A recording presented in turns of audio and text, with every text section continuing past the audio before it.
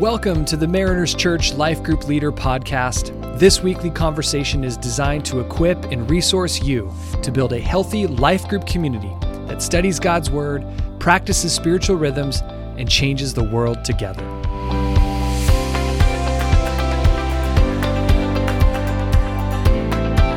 Welcome back to the Life Group Leader Podcast. We are excited to be continuing in the You Are series. This has been a great kickoff to our fall. Been so grateful for what God has been doing. He's clearly bringing people to himself this season. We have just been so blessed by the people who are a part of our church and what God is doing, not only at Irvine and Huntington Beach, but my gosh, we've now launched 4 new congregations, and God is just gathering people all across Orange County. And it is so fun to have this unifying series where we get to look at what our true identity is in the person of Jesus. All too often do we get our identity confused by our job, our status, our friends, the people that we're associated with, the money in our bank account. So many things are vying for what our identity is, but the reality is, for those of us who follow Jesus, the most secure thing about us is found right here in 1 Peter 2, verse 9. And I love that this whole series is hinging on that passage. Now, a quick note before we get into this week's discussion between Jeremy and I just want to say that if you're at our Huntington Beach congregation and are one of our life group leaders, you'll find that week 3 for you is titled His Servant, but week 3 for all other congregations is His Bride. And so on this podcast episode, we're going to be covering the content for His Bride. And just the reason for that switch is Eric is actually going to be teaching His Servant live this weekend at Huntington Beach, and we're going to do a volunteer expo. And then next week, we're going to talk about His Servant on this episode, and we're going to give a little bit more information about the volunteer expo actually at the end of this episode. So apologize if that feels a little bit confusing. In short, this episode is about His Bride, and that's for all congregations other than Huntington Beach. But Huntington Beach, my friends, you get the blessing of having Eric with you this weekend and a volunteer expo. And so we're praying for you. We hope that you have a really good time. All right, Jeremy, you want to lead us into this week's discussion, looking at His Bride. What's kind of the overarching goal? Where are we heading this week? This week, we're looking at how God has declared us holy. And even though we still struggle and stumble, but we're holy because He's given us His righteousness. This isn't anything we've earned. This is a blessing. This is a gift. And He calls us to be His bride, and He's robed us in His righteousness. And as His bride, we're to live faithfully to Him. We're to live out this holy life in relationship with Him, living out the fact that He's given us a new identity in our relationship. And as a result, it changes the way we live and we relate to the world around us. It's a funny concept when we think about being His bride, because what we're talking about here is being a church, right? The church is the bride. And so it's funny as we find ourselves as part of the connection as individuals, but really it's a collective picture, right? Is that kind of where you think we're heading this weekend? Yeah, absolutely. And I love that you hit that right up top, because sometimes for people who maybe aren't married, or for guys in general, to hear like, what do you mean I'm His bride? Like, this is hard for me to kind of wrap my mind how this is going to apply to me. And but yeah, that we see throughout Scripture this imagery used both in the Old Testament and New Testament of how God's people are described in this covenant relationship with Him, much like marriage. You see all throughout the Old Testament when there's depictions of Israel going astray, there's the prophets use language of adultery and unfaithfulness. And so this relationship and commitment with God as His people collectively, we collectively are the bride in relationship with God. That language is just throughout Scripture, and it really changes the way you read Scripture once you start to recognize it. One of the lines that when we had Eric on the podcast a couple of weeks ago, he talked about this week, and it has stuck with me since, this picture of when we recognize that we are His bride and designed to be holy and set apart from everything else in the world. The one thing that can interfere with that holiness is sin. And his like overarching goal for this week was that we would be so anti-sin, because the last thing that we would want to do is stain the bride of Jesus. Isn't that his powerful language? That's so beautiful. And that's a powerful way to look at it, because so often this idea of like holiness that we're going to talk about, and the idea of like being a Christian, is it what I do? Is it who I am? Is this combination of both. And you see in the marriage, in a marriage, you're not looking at things, or you shouldn't be in a healthy marriage. You're not looking at your life like, what do I have to do now that I'm married? What can I not do now that I'm married? But out of your love for one another, you're seeing this new life that you have together, where you're still yourself, but you're now set apart from the rest of the world for this unique relationship that you get to share with one another. And there are things that you do, but it's out of that joy, out of that love, out of that commitment for one another. And ideally not out of this like begrudging sense of duty, right? Absolutely. It's going to be a good conversation. I'm excited to see how this shapes up in our life groups as we just kind of discuss this concept together. Are there any tips or anything that you would encourage our leaders to do in preparation for this week? Yeah, I would, as a leader, think through just some of those weddings that you've been to, maybe your own wedding if you're married. And just kind of put yourself back in some of those moments of times where either your own wedding, if you're like me, my own wedding's kind of a blur. I really don't remember a whole lot of my own wedding. It's just like, I remember like keep your knees. Just because it was so long ago, right? Yeah. I mean, it was 19 years ago, but just there, I mean, just so much adrenaline. And I was basically like trying not to pass out and like, okay, don't lock your knees, don't embarrass yourself. But putting yourself back in those places of just remembering some of those feelings that you had either at your own wedding or when you attend other weddings. I actually performed a wedding this past weekend, and just to remember what it's like to go through those vows and see people coming to that point of just being excited to give themselves to one another in marriage, in this commitment.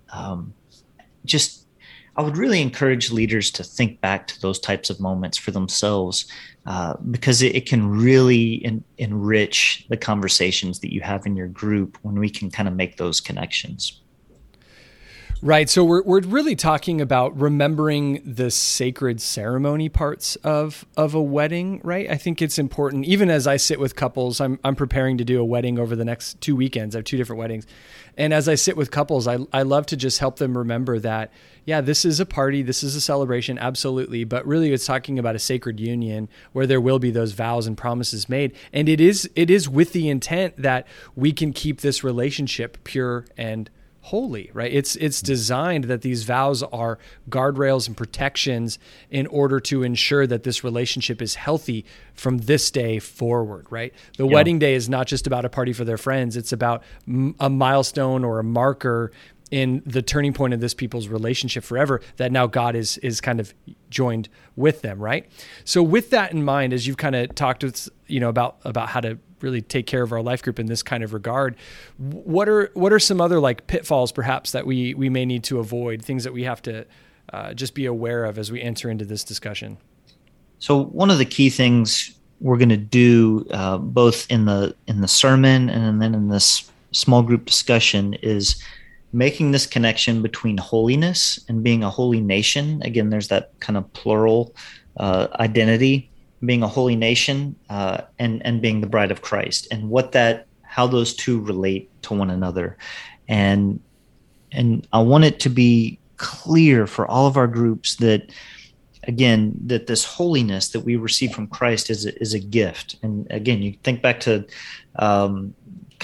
when you take a new name in marriage, or the different gifts you receive at a wedding or whatever. I still have things that I use every day from our wedding almost 20 years ago that were gifts.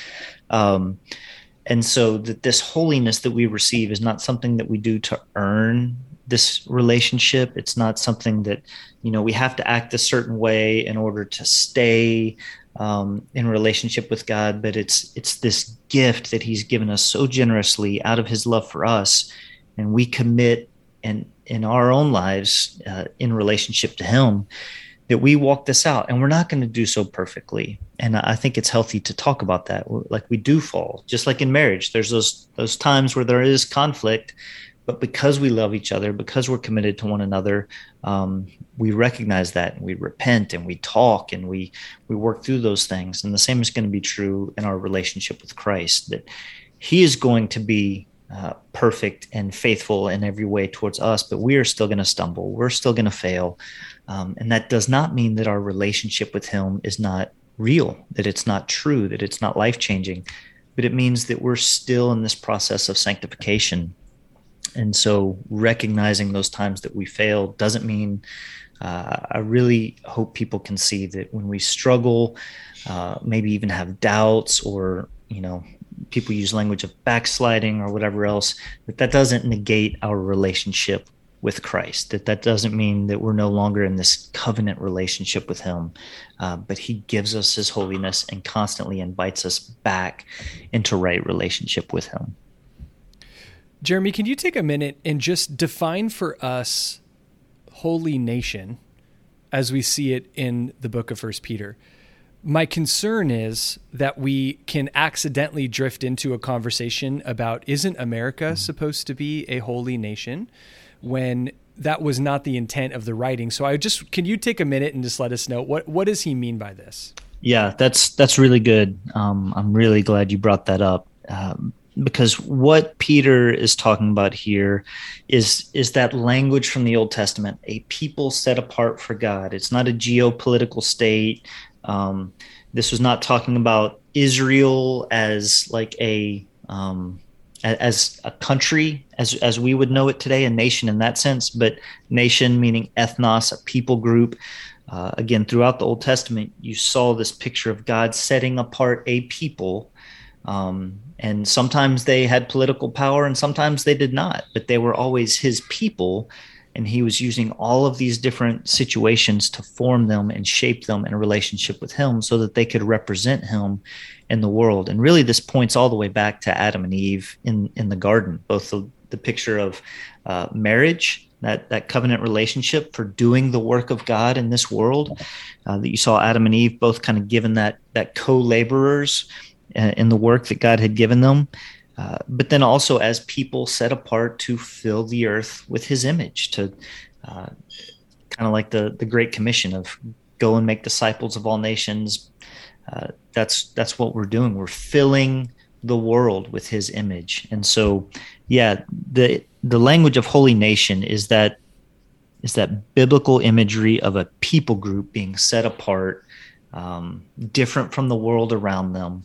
But it's not talking about a geopolitical state, entity, structure, government, things like that. Yeah, thank you for that, Jeremy. I appreciate you taking the time just to be sure that our groups don't, accidentally enter into a conversation that can turn political and then potentially divisive, when what's intended here is that we actually are more unified around our mission within our city, our county, our country, our world, as being a set apart nation spiritually, right? I mean, that's what we're talking about, is identity in Jesus, which is not going to be defined by just simply national borders and political structures. So thank you. So before we turn our attention into the next week and we talk about Volunteer Expo and kind of what to expect during the next week's content, any final things you want to say about being His bride? Yeah, I would encourage leaders, as always. We've provided questions to kind of help guide the conversation and to choose the ones that work best for your group. But to be sure this time that you really look at that look out section about identifying the relevance of God's word in the world, where kind of without getting into any kind of like judgmental posture, to really reflect honestly on, do you think the world sees the church as being holy and set apart? Or are there often things that get in the way of representing Christ in the world? It is a lot of time, even as a church, can our identities get tied up in other things other than this loving relationship we have by the grace of God through faith in Christ. So there's some questions to kind of guide some final reflection on, as a church, not to point fingers, but to self-reflect. Like, am I reflecting this loving relationship in all that I do, both personally and corporately, collectively, as part of Mariners, as part of the broader Christian church? Are we reflecting Christ in this world? Amazing. Well, thank you, Jeremy. So just a quick note as we wrap up this episode, we want to let you know that next weekend, as we approach the topic of being his servant, this is going to be a weekend that Eric not only encourages, but actually preaches the value of serving the church. And we are going to host a volunteer expo after every one of our services on the patio.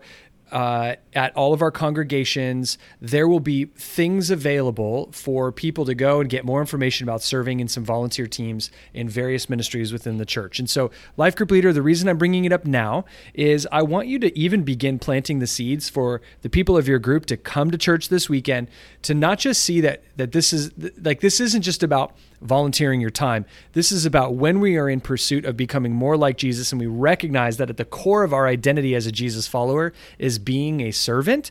These are some easy entry point opportunities for us to be involved in the life of the church. I actually started at this church as a junior high life group leader when I was in college. I showed up out of nowhere and just said, I started attending church, and I felt really quickly that if I was going to attend here, I wanted to be involved here.